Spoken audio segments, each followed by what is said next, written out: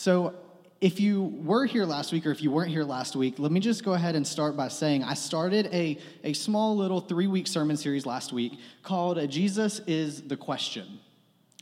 We hear often in just kind of out in general in life and things like that, we always say, well, Jesus is always the answer, right? If there's ever a question about the Bible that you don't know, usually Jesus is probably the correct answer, right? Like earlier today, Logan asked me, he said, hey, what are you preaching about today? I said, Jesus, right? And I'm not wrong. Jesus is always the answer. But sometimes you got to think about it too. Jesus asked a lot of questions. I told the statistic last week, and I hope I get it right this time. It's a bunch of numbers that I'm not good with. Jesus asked 307 questions all throughout his ministry. 307 questions. That's a lot. He was also asked a lot of questions. He was asked 183 questions, I'm sorry. And of those 183 questions that he was asked, he answered 3 of them. Jesus only directly answered 3 questions all throughout his ministry, which I find to be very interesting. Because typically we look to the Bible and we say, well, what does Jesus say about this? Or what does Jesus have to say? What is the answer that Jesus gives in the Bible for this?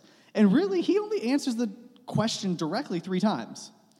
Now, what he does do is he asks questions to the question, right? And we talked about that last week. You ever met people like that you ask them a question and they never give you a direct answer? They just answer your question with more questions?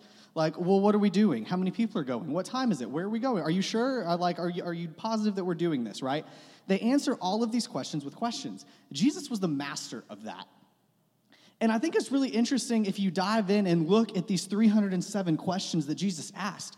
Every single one of them has a purpose. Now, obviously, in 3 weeks, we can't look at all 307 questions. That's crazy. We're going to look at 3 questions, one for each week. And last week, the question was, does this offend you?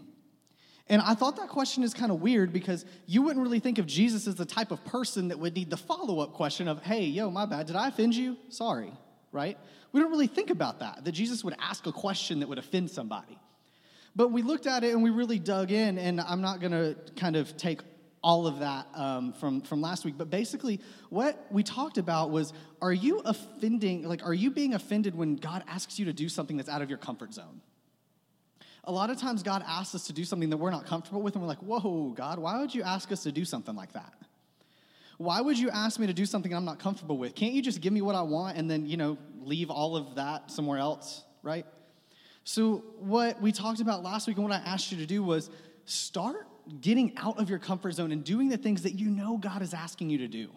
Whether it's serving in church, whether it's, volunteering somewhere, whether it's, doing the right things at work, or whether it's just inviting people to church, or whatever it is. It doesn't even have to be a church thing. It could be, working for a promotion at work, or building that relationship with your kids, or maybe your spouse, or whatever. What is something that God's calling you to do that you just keep putting off because you're too busy being offended that he would ask you to do something like that, right? So then we're going to look at a question today that I also find to be very interesting. And if you want to write this question down, you can, or we'll look at it in Scripture in a minute. But the question that Jesus asked is, do you want to get well? Do you want to get well?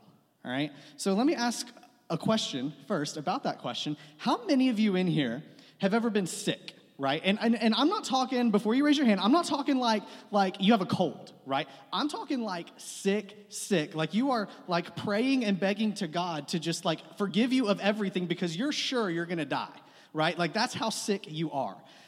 There's a lot of us in here who have been like deathly sick. Now, I'll be honest, I'm blessed with fairly decent health, which I don't really understand how, because I put terrible stuff in my body all the time and don't take very good care of it, but somehow I don't really ever get sick all that much. However, there's one time that I can remember in my life where I literally just wanted to die. I was so in pain and so awful that I was like, just take me now, God. Like, just take me. I know I'm only like 11, but just take me now. I don't want to live the rest of my life. That's how bad in pain I am. I don't really remember exactly how old I was. I was in middle school, so I was in one of those areas. And all of a sudden, my stomach was like hurting me in the worst pain I have ever felt in my life. And to this day, I have not felt stomach pain like I felt back then. It was awful. At first, I was like, oh, it's just an upset stomach, it'll pass. It's one of those 24-hour, 12-hour, like, stomach viruses, right? And it'll just eventually go away. No, it got worse. It got worse, and it got worse so bad to the point where I couldn't sleep at night. And when I did sleep, I would wake up, like, crying in pain because my stomach was hurting so bad. It was not a very pleasant time. I couldn't eat anything because anything I would eat, it would just, like, come back up, right? Because my stomach was hurting so bad. I was miserable for, like, 3 days. And I talked to my mom about it, and, she, like, took my temperature and everything, and she's like, I don't know what to tell you. You're not sick. You don't have a fever.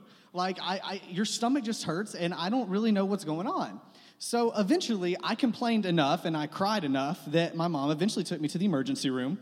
And we were in the emergency room, and they were taking my temperature. They were giving me Tylenol and all this kinds of stuff, and they were like, we don't know. Like, we can't help you. So they eventually did a CT or a CAT scan on my stomach. And it's kind of funny now looking back on it. They came to us, they said, here's the problem. When was the last time that you, like, this is kind of gross, I apologize, but I got to do what I need to do. When was the last time you, like, went to the bathroom, right? And I was like, like 3 days ago? Like, here's the deal. You're a little stopped up, so much so that you can't eat anything, that your stomach is hurting so bad, and here's what we found in your little CT scan. You've been eating too many goldfish, right? You've been eating too many goldfish. See, I was a picky child. I didn't like to eat anything. I just ate a bunch of goldfish over and over and over, and that's the only thing I would eat. And they said, that's not healthy for you. Eating all that cheese, eating all that processed stuff, that is not healthy. So what you're going to have to do is you're going to have to cut that out. You're going to have to start, like, eating some fiber and drinking some fiber drinks and things like that. And you need to chill out on the goldfish and those snacks. And to this day, I have not eaten goldfish. Just because. I actually think that's like the snack they're going to serve you at the gates of hell when you're lining up to go in. They're going to hand you some goldfish. I really think that's what's going to happen.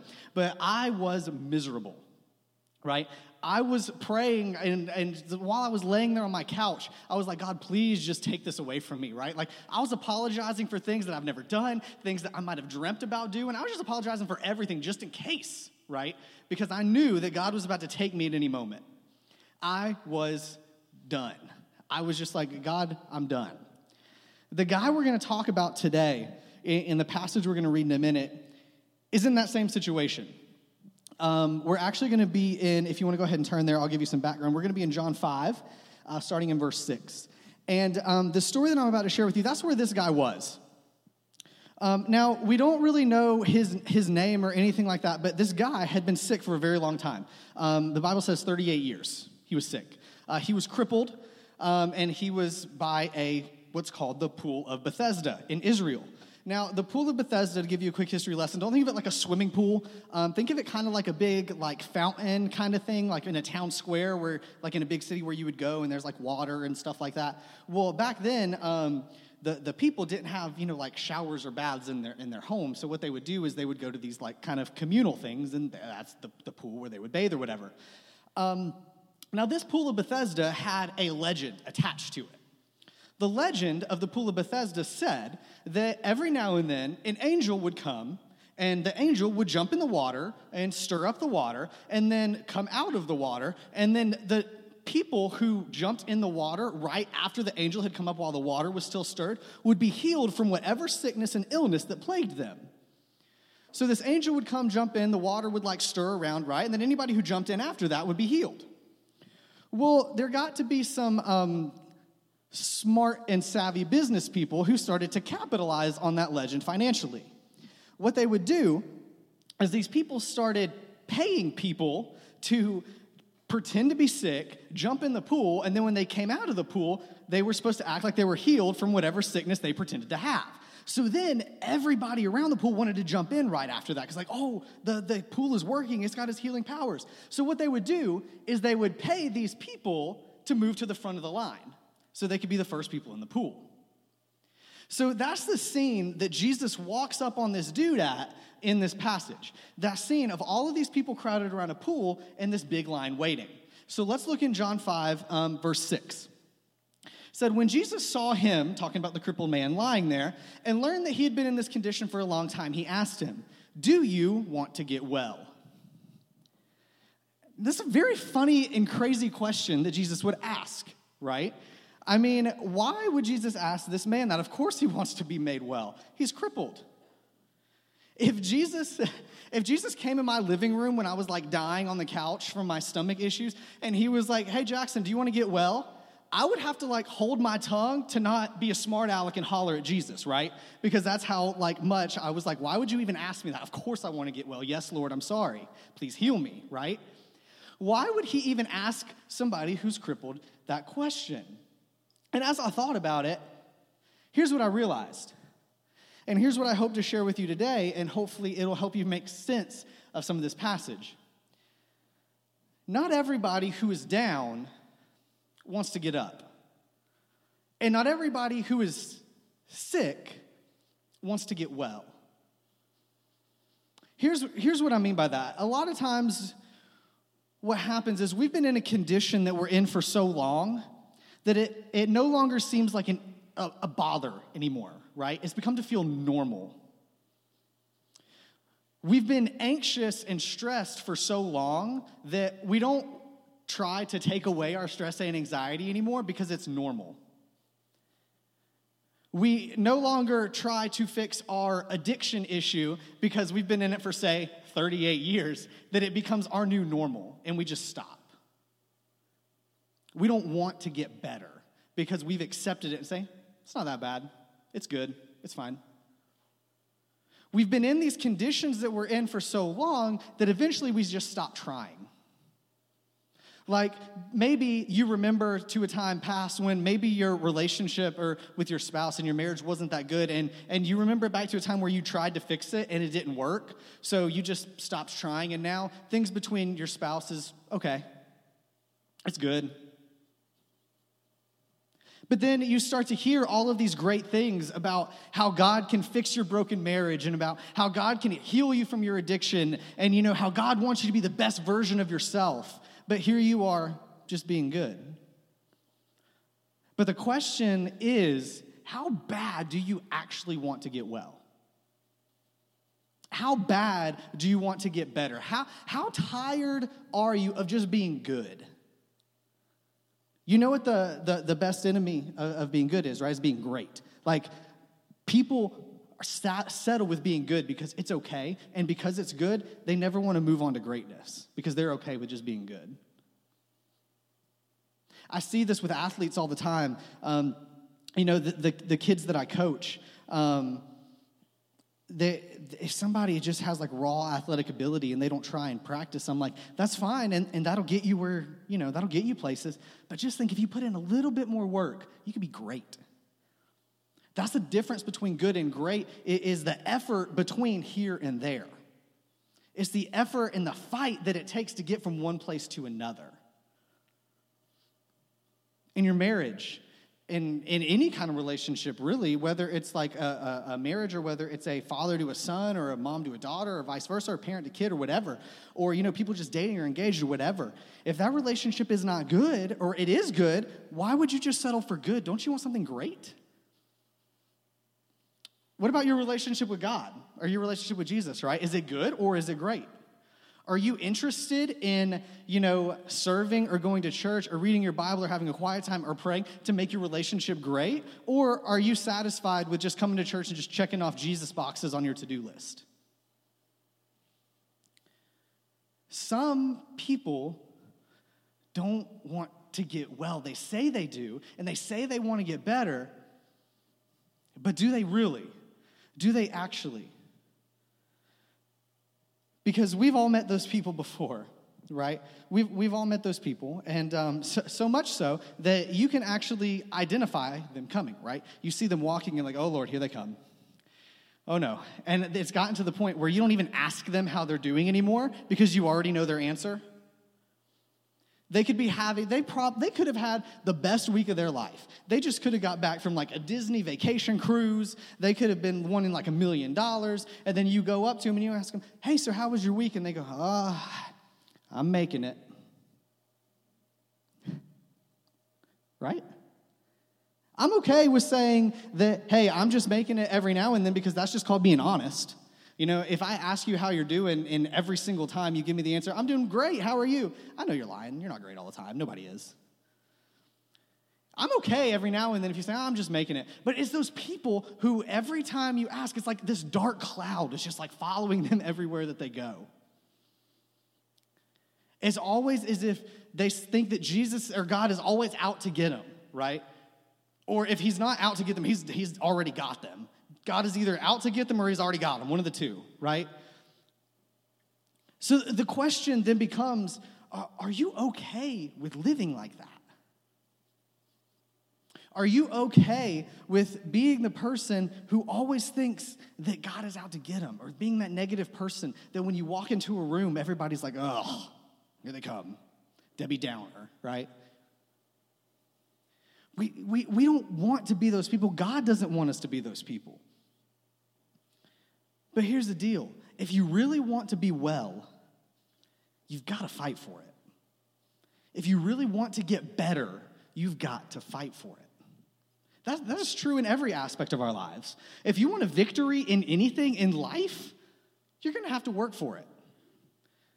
Again, I'm a teacher and I coach baseball and softball, so this is something that I'm kind of familiar with. So I'm going to use this as an example. I see this in my athletes all the time. If we're at practice and they're goofing around in practice, I make note of that, which kids are actually trying, which kids are putting in the hard work. Because then when game time comes and that kid who was, kind of goofing around in practice screws up in the game, that's when I say, hey, remember when you were doing this in practice? This is what happens because you're not putting in the work necessary to succeed and get a victory. You're not putting in the work when you're supposed to get better, so that way when the game time comes where you want to play your best, you're less than your best because you didn't want to put in the work. Do you actually want to be good? Do you actually want to be great, actually, is what I'll say. How about in your marriage, in your relationship, right? I'm kind of at this weird age now where I'm seeing two types of people on social media. I'm seeing people who are just getting married kind of later, people my age getting married kind of, well, I say later because I got married, 2 years ago, which was kind of late anyway. But anyway, I'm seeing people getting married like now, and then I'm also seeing people who got married like 6 years ago, have already been divorced, and are getting married again, right? Who are getting married a second time already.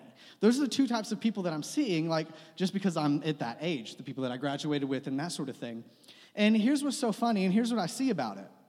Especially from the people who've already been divorced once, who are now getting remarried a second time. They say they want their marriage to be great, and I see them planning all of these extravagant weddings. They're going to this massive venue, spending thousands of dollars on this, and then when I talk to them and say, well, are you doing premarital counseling? No, we can't afford it. How are you going to spend $5,000 on some flowers for your wedding that are going to die, but you can't spend $500 on some premarital counseling? You just don't want it. It's not that you can't afford it. You just don't want it. You don't want to be great. You don't want to have to work for it, right? You don't want to have to work for it. And if... trying to think of an easier way to say this. If you want a victory, again, you're going to have to fight for it. You're going to have to work for it. But here's the thing. You're sitting there saying, okay, great, Jackson, yeah, I got to fight for it. But what exactly is it that you're fighting? And that's a good question, right? As I sit here and kind of wrote this and prayed about it and thought about it, and I worked on it this week, what exactly are you fighting? You say, great, you have to fight for it, but who and what are you fighting? Well, here's the real deal. You're fighting yourself. If we're being honest. You are fighting an invisible enemy, which is yourself, because you don't have an enemy like right in front of you that you can see that you can like stab with your sword, right? It's invisible. You know what's hard about fighting an invisible enemy? It's not a trick question. They're invisible, duh, right? Like that's easy. That's what's hard about fighting this invisible enemy. It's all up here. It's all up here in your head. Here's what happens. It happens to me all the time. Or here, I'll give you a parental example. Parents, how many times have you told your kids to do something and they go do it for like 2 minutes and then they stop and then you say, I asked you to do something, what happened? Then go, oh, I forgot. Happens all the time, right? And here's what happens. Then you think in your head, well, I must be a bad parent because I can't get my kids to do what I asked them to do. Or I must be a bad parent because I know there's no other parents that I know that struggle with the same problem that they have. This happens to me too when in coaching. I'll tell my kids, we go over everything in practice. I'm as detailed as possible. I give them every single thing they need to succeed in practice. Then when they get in the game, they act like they never picked up a baseball in their life. I think I'm a bad coach. Say, why don't these kids get it? I spent time with these kids. I gave them everything that I had to succeed, and then when it comes time to show what they learned, they lay an egg, right? That makes me a bad coach. All the other coaches in the county don't have to deal with that. I automatically am attacking myself in my brain. Anytime God asks me to do something, the first thing that comes to my head is every single way that I could possibly fail at what God's asked me to do. The first thing that comes into my head is all these different types of ways that I can't succeed, even though God has already told me, hey, I'm going to help you do this. I'm fighting myself. I'm fighting that invisible enemy that is in my head constantly. It is that chatter in your brain, that talk in your mind that says, you can't do this. That talk in your mind that says, you're going to fail. You're not going to succeed. Why would you even attempt to do something like this? And the reason that happens is because we've started, going back to what we said earlier, we've started to identify ourselves with our insecurities. We started to identify ourselves with the addiction that we have, with the anxiety that we have, with the stress that we have. We start to identify ourselves with our problems. And that causes us in our minds to say, well, I'm an addict, and addict is all I'll ever be, so why even try? We start to think, no, I can't do what God's asked me to do because look at the sin I have in my life. We tend to pair ourselves with our sin, or we tend to pair ourselves with our struggle, and we think that's all we'll ever be. It's that enemy in our brain, in our mind, saying, no, you can't do it. But that's not the case. You are not your addiction. You are not your anxiety. You are not your stress. You are not your marital or financial issues. You are who God says you are. You are what God says you are and what he wants you to be. You just might not always see it. Because in the forefront of your face, you see your problem and your addiction. But what you should see in the back of your head is that voice of God saying, look, you are not this person. I made you. I made you in my image. That's who you are. You're a child of God. You're my child. Now, you may look at me and say, Jackson, that's great. Yeah, I know I'm a child of God. I know I'm not my addiction. I know that. And that's good for you to know that in a controlled church environment like this. What happens when you go outside, and I pointed at that parking lot, but in that parking lot back there this afternoon, and you get in your car and somebody cuts you off in traffic, and you have to start hollering at them because you get mad and you're like, dang it. I'm not who God says I am. I got mad. I got angry. I just wanted to cuss at somebody, right? Dang it. And then you get even more mad because they have a Lake Point Church sticker on the back of their car. And they're like, that's probably Jackson. And you're like, yeah, it probably is me. If I cut you off, it's because you're driving too slow. And just know while you're hollering at me, I'm hollering at you too for driving too slow. But we tend to identify ourselves with those battles, and instead we forget whenever something bad or whenever something doesn't go our way, we forget that we are who God says we are. We forget that we have issues and that we're going to have problems. Okay, I got to preach faster, you guys got to listen faster, or some combination of the two. But let me try to put this in a term here. So, you are right now, let's say if your life is a book, right? You don't have the privilege of looking at the back of your book and seeing how your story ends.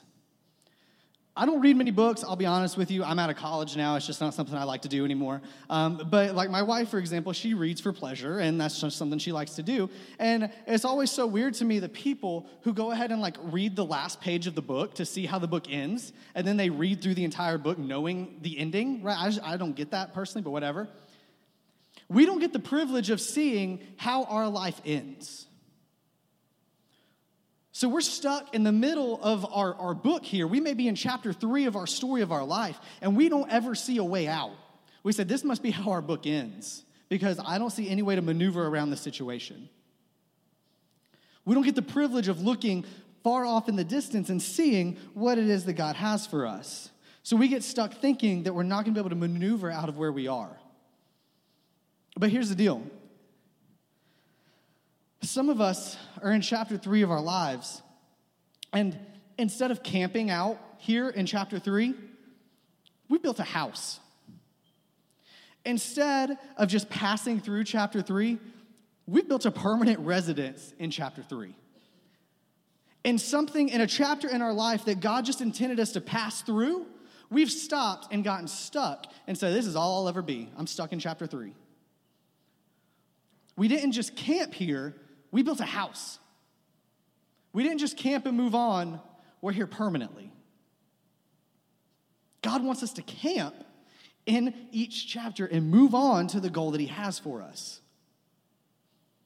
I think that's the first time I've ever used camping in a positive term. I don't get it. Why would you pay money to live in a tent and be homeless? I just don't understand it. Anyway, but we think that we're stuck in chapter 3. And we keep praying for God, hey, God, can you please turn this page in my life? Can you please just move on to the next chapter? And here the entire time, God is saying back at you, yo, that's why I gave you hands. Turn the page. He's saying, dude, you're praying for me to turn the page. I gave you hands for a reason. All you got to do is do something. That house that you built, get out of it and move. Do something. Turn the page. I didn't want you to be in chapter 3 either, but yet here you are. Move on. Move on. We've got to turn the page. We're going to struggle, but that doesn't mean to stop. That doesn't mean we're done. John 16:33, I've pulled up this verse before. It's my favorite verse. I love this verse. It says, I have told you these things. This is Jesus talking. I have told you these things so that in me you may have peace. In this world you will have trouble, but take heart. I've overcome the world. In this world you will have trouble. I looked up the original translation of the word will. You know what it means? Will. Doesn't mean might. Doesn't mean maybe. No, it means you will have trouble. It doesn't say if you're a sucky follower of Jesus, yeah, you might hit a bump in the road. No, we are going to struggle. There are going to be times when we don't want to do anything. Jesus is saying, listen, you're going to lose some battles, but it's okay. Take heart. Have courage. I have overcome the world. That's how our story ends in the book of our life. He said this to give us courage that when we're stuck in chapter 3, we can have courage to move on because we know chapters 4, 5, and 6 are coming. We're going to struggle, but it's okay. God has overcome the world. We're going to struggle. That's where this man was. That's where this man in the story was sitting by the pool. He was struggling, right? He was crippled. He was stuck. God asked him, do you want to get well? Well, let's look at his response in verse 7. Sir, the invalid replied, I have no one to help me into the pool when the water is stirred. While I'm trying to get in, someone else goes down ahead of me. What is the first thing the man did? He made an excuse. He said, excuse me, sir, how can I get in the pool when I can't walk? I have no one to take me. I have no one to put me in the pool. His first response to Jesus was he made an excuse for why he's not getting better. He made an excuse for why nothing's happening. how often do we make excuses when things aren't going our way? Or when things don't turn out how we want them to? We make excuses, right? Here we go. I got a good one. You remember that gym membership you paid for? We all do, right? I guarantee you, I would say probably 85% of the people in this room has gotten a gym membership at some point. And you probably went a total of 5 times. I did. I think I still owe the gym money. I don't know. And that was like 2 years ago. You remember that gym membership that you paid for? And then the next morning, when your alarm went off at like 5 o'clock before work, you said, I'm tired. You know, I really can't go to the gym today because the kids kept me up really late last night. One of them was sick, and I just can't do it. So you go back to sleep. The next day, the alarm goes off. It's like, you know, I was going to go today, but I'm really tired. My husband and I stayed up late watching a movie last night, so I'll go tomorrow. Excuse after excuse after excuse for why we're not putting in the work to get better. You remember when you promised yourself that you would eat healthier to try and lose weight? You had clothes that were, you know, too big in your closet, but you didn't want to throw them away because you swore you'd be into them again in a couple months. And then for the next 27 days straight, this lady brought cupcakes into your office every day, and you're like, oh, dang it, it ruined it.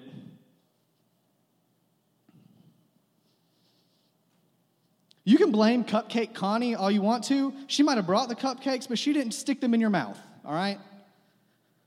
We come up with excuses as to why we're not getting better.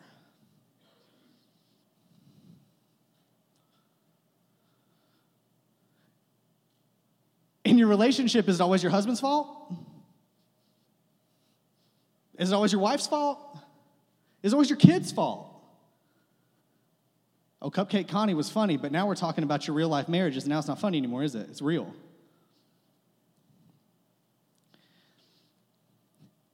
If you always are passing the blame on other people, you will always remain the same. If you are always passing the blame onto someone else, you will always remain the same. You will never get any better if all you do is continue to make excuse after excuse after excuse. Let's look at how Jesus responded to this man in verse 8. Then Jesus said to him, "Get up, pick up your mat, and walk." And at once the man was cured. He picked up his mat, and he walked. As we kind of close here, I want to point out something in this verse 9. This verse messed me up. And it doesn't look like it at first glance. When you look at it, you're like, all right, cool. He was cured, picked up his mat, and walked. I want to point something out to you. Let me ask you a question about this. When was he cured? At once. He was healed at once. Was he cured first, and then he picked up his mat and walked? Or did he pick up his mat and walk, and then he was cured after that? He was cured, then he got up and walked. How many of us are already cured, and God has already healed us? He's just waiting for us to get up and move. How many of us, God has already said, dude, you've been praying to be healed. I already did that like 2 months ago. You just won't stand up. How many of us are stuck in this cycle of begging God to help us and make us better, but we're not willing to stand up and put in the work that it takes to get great?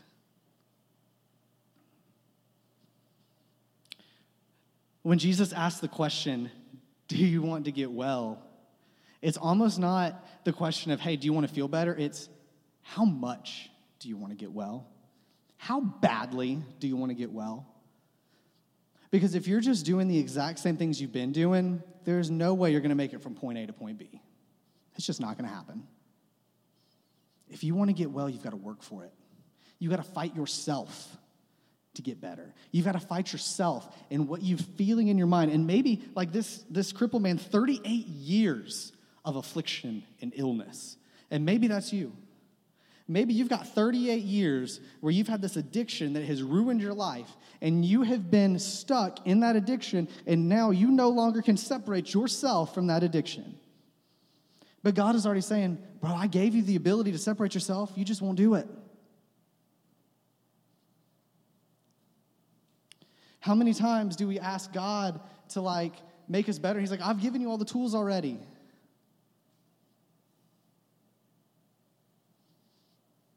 It's like when it would be like if I asked, if I asked my wife, Brittany, who bakes, and I said, hey, I need you to come up with the cake. And she said, hey, you got it. There's all the ingredients right there. You just got to do the work. How often has God given us all the ingredients that we need to do something to get to that end result? We just are too lazy, or we just won't put them together to get there. That's you and that's me. And I know for a fact that's me. Sometimes I'm too busy stuck sitting on my mat when God said, bro, I healed you a year ago. You're just so busy being stuck where you are, and you're so used to it's your normal, right? It's your new normal.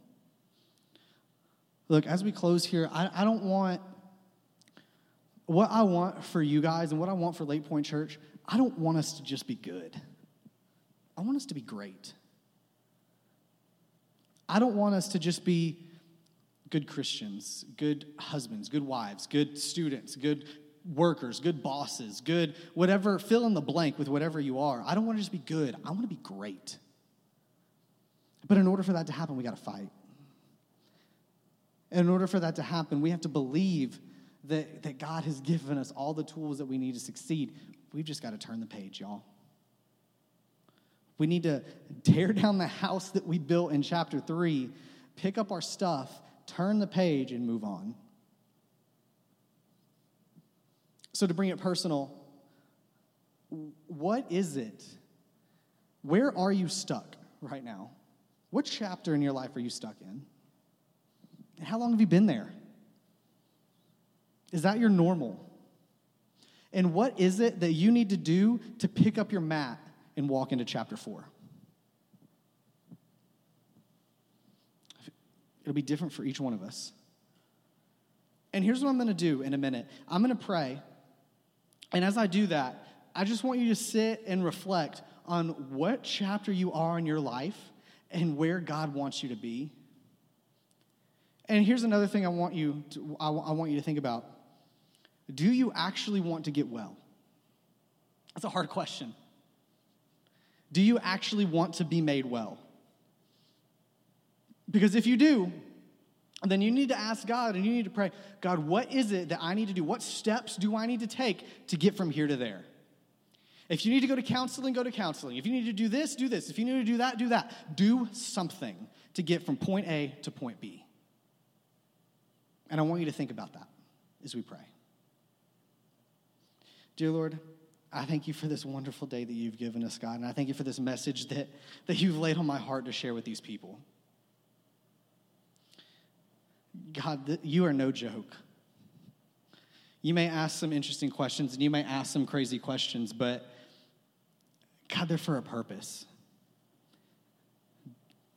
And I pray that each one of us in this room are asking ourselves right now, do we actually want to get well? How badly do we want it? Do we want it enough that we're willing to fight for it? Do we want it enough that we're willing to sacrifice a lot that we have to try to make our relationships better? God, I pray for everybody in this room that wherever they're at in the story of their life, whatever chapter they're in, whatever addiction is plaguing them, whatever affliction or illness is plaguing them, God, that you would identify that in them and you would say, get up, you are cured, take your mat and walk. God, you're not going to do it for us. You're not going to turn that page for us. That's why you gave us hands and that's why you gave us legs to move and walk, God. But I pray that you give us the ability, the encouragement, the knowledge that we need to stand up, take up our mat, and walk into chapter 4 of our lives. And God, maybe some people here don't even know who you are, don't know what that is, or said, hey, this Jesus guy who's making people well, I want a part of that. And guys, if that's you, I pray that you'll talk to me, talk to Pastor Frank, talk to somebody after this service, because I promise you that God can make you well. I pray that you be with us as we go throughout the rest of this week, God, and that we continue to invite people to church. So we continue to pray for people. We continue to pray for one another. We continue to pray for ourselves, God, and stop being satisfied with being good and work towards being great.